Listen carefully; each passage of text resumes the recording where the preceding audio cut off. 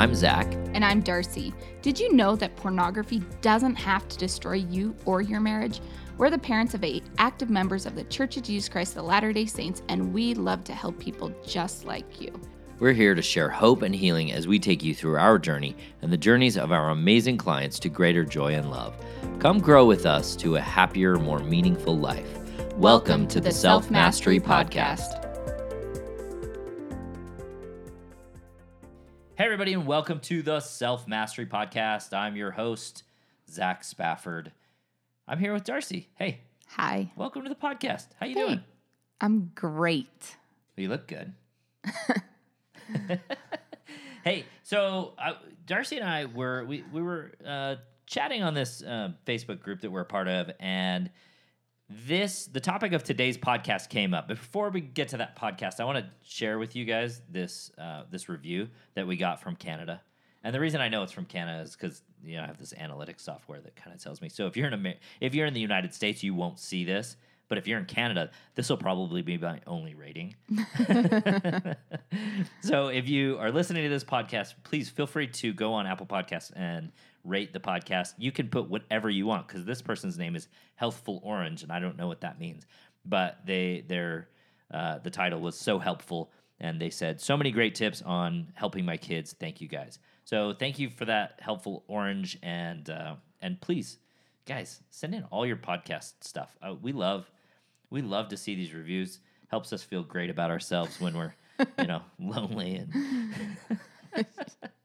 But so so today's podcast is that sex is not a need. So if you follow our Instagram, that's a post that we made like Friday or Saturday, because we were seeing this on this group that we're a part of, and I was like, dude, this poor lady. So there's this lady, and she was like trying to figure out her life and her intimacy with her husband.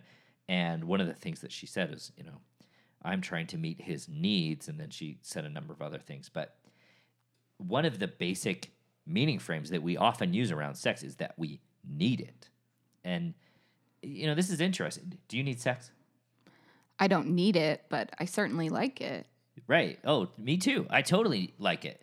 But I think also in the beginning of our marriage, what was the reality? I thought I needed it. I thought that, it was your job to supply it. Yeah, and I definitely thought it was my job to supply it when we were first married. I even had a friend who was older than me, a lot older, said, don't ever turn your husband down, because if you do, he'll go elsewhere. And right. It's like not just an unspoken rule of marriage. It's a spoken rule of marriage sometimes. And sometimes men come to their spouses and ask them to meet their needs, right? And sometimes wives meet their husband's needs. And, then she'll be like, so now that I've met your needs, I have a list of things for you to do, right? Darcy used to do this for me. She'd be like, all right, we're done having sex, and now it's time for you to work for me. Yes. So I was looking at this post, and, this lady was talking about how she wanted to meet her husband's needs. And I think this wonderful woman was really indicating that she did not, when she didn't meet her husband's needs, that became a source of friction and not the good kind.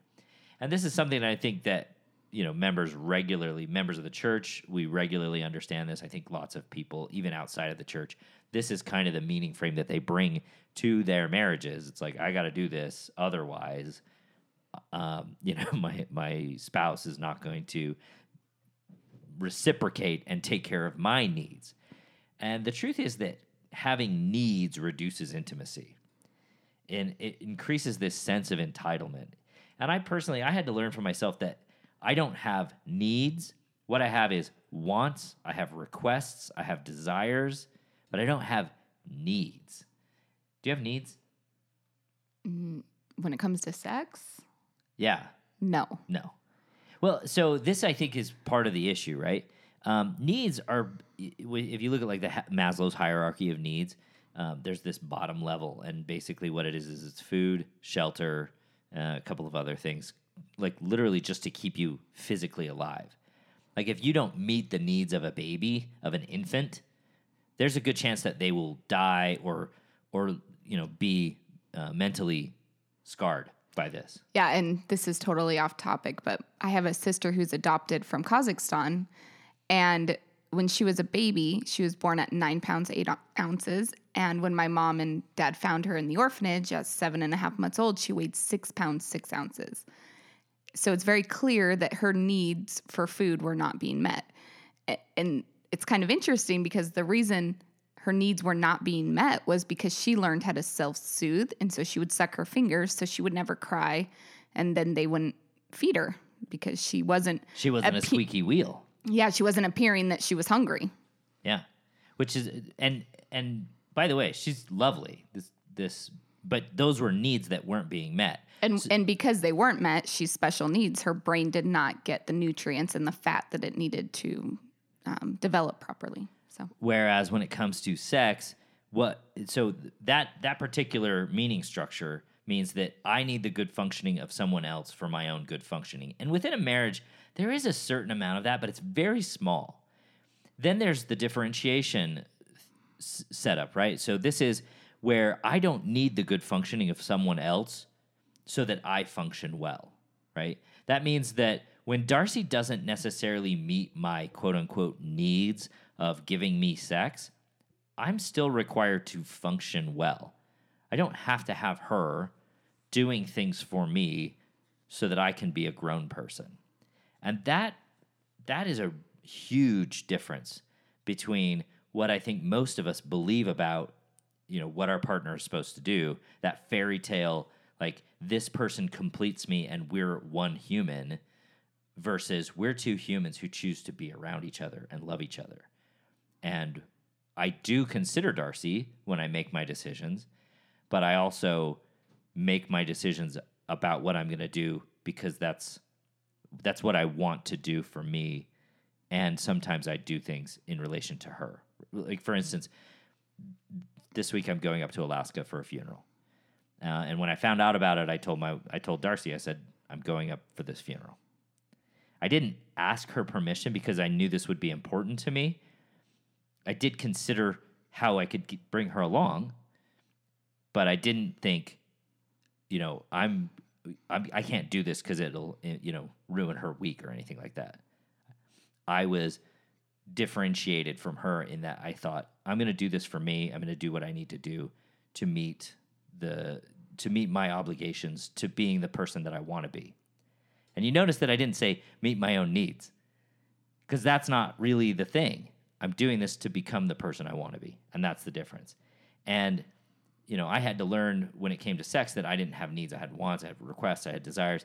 And if your wife can't say no because this is a need, right? So if I go to Darcy and I have to say, hey, Darcy, will you give me sex? And she thinks of this as a need, like we think of a need to feed children, what's her only option?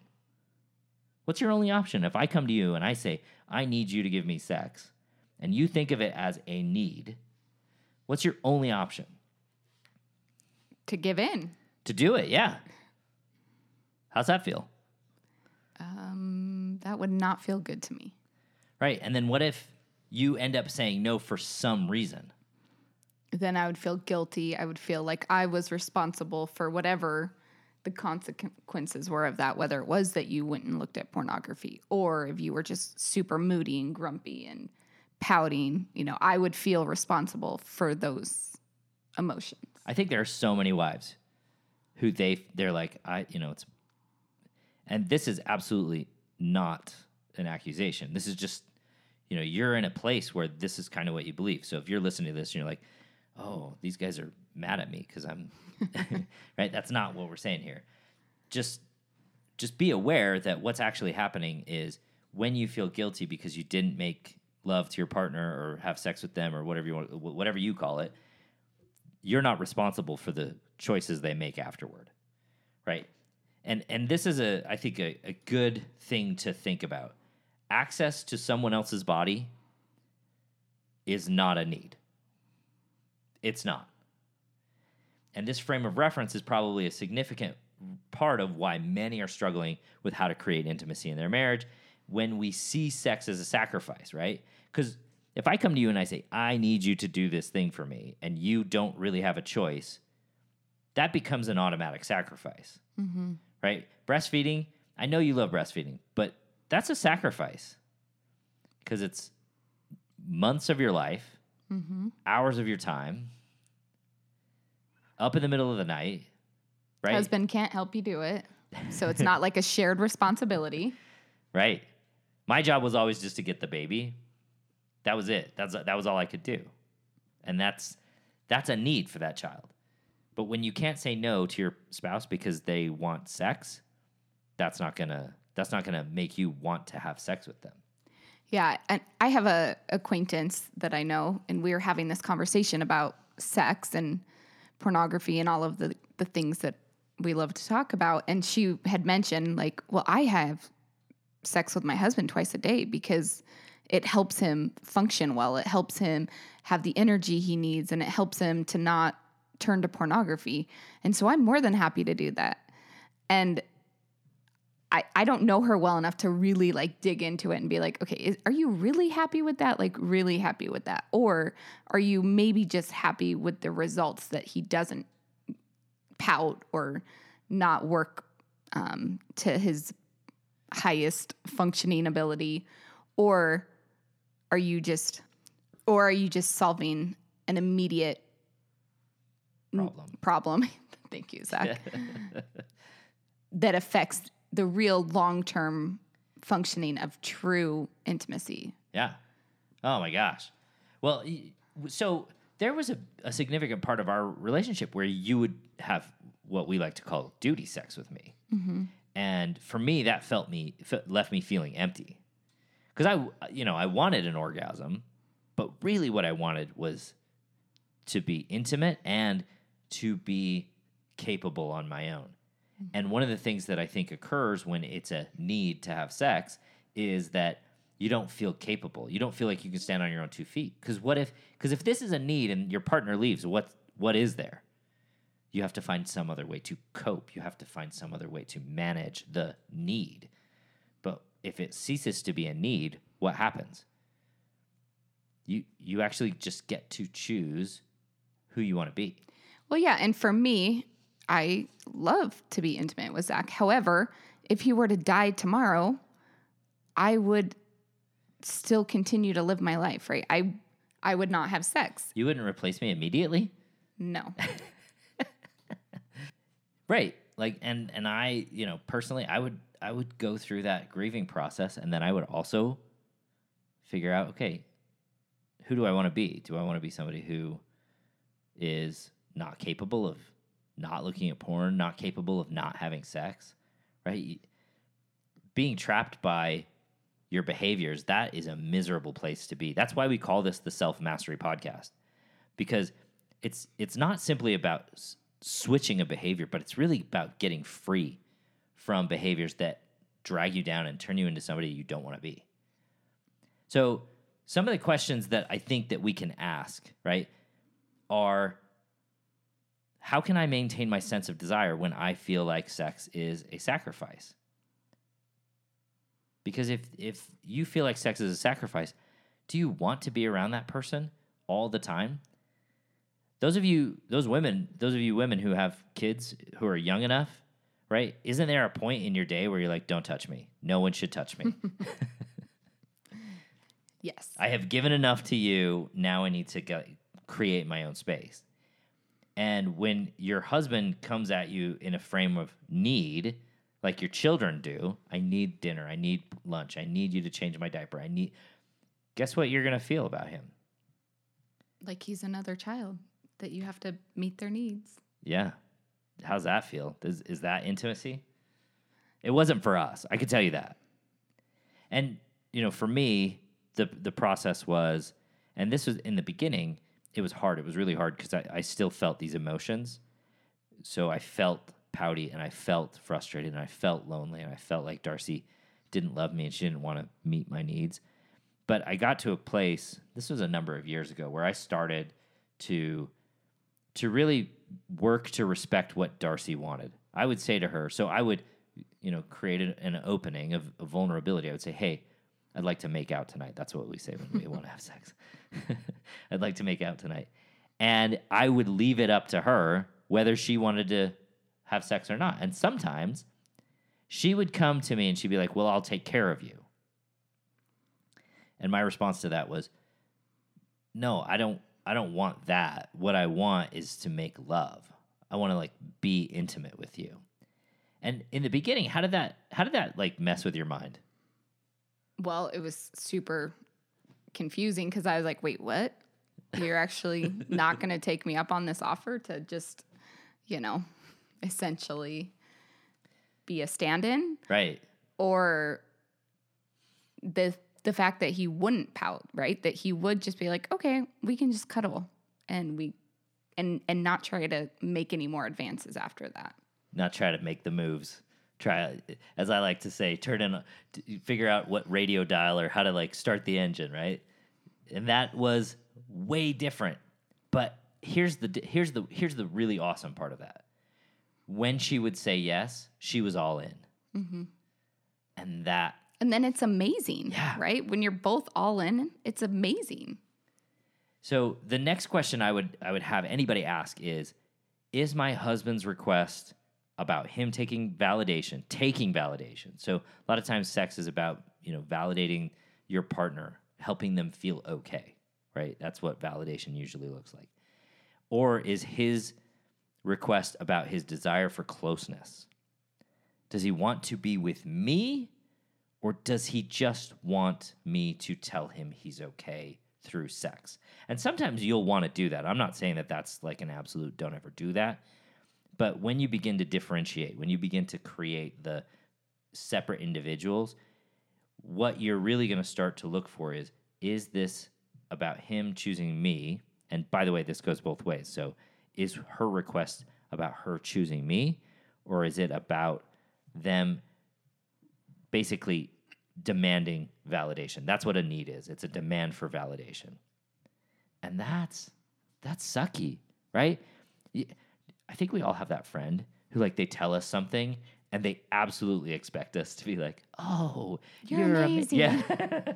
Look how awesome you are. Right. Look how good you look." Yeah. All of those things. Right. And eventually there comes a point where it's just totally disingenuous. It's totally fake all the way through.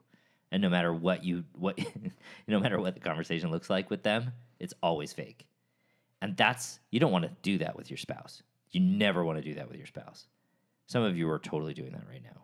So please don't feel bad about this, but start to reflect on that and start to ask, is what I'm doing about closeness with this person, or is it about extracting some sort of validation from them? Well, and along those lines, like I can personally feel the difference between a loving, giving touch versus a taking touch, right? Like there's a huge difference there. And just the energy and the feeling that you experience when someone is trying to give to you through touch versus take from you through touch. Yeah, absolutely.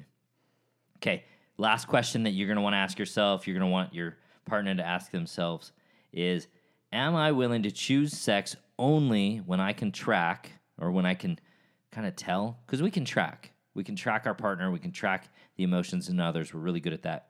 But only when I can track that he is seeking to be with me for the joy of being with me, even though I know that will be uncomfortable.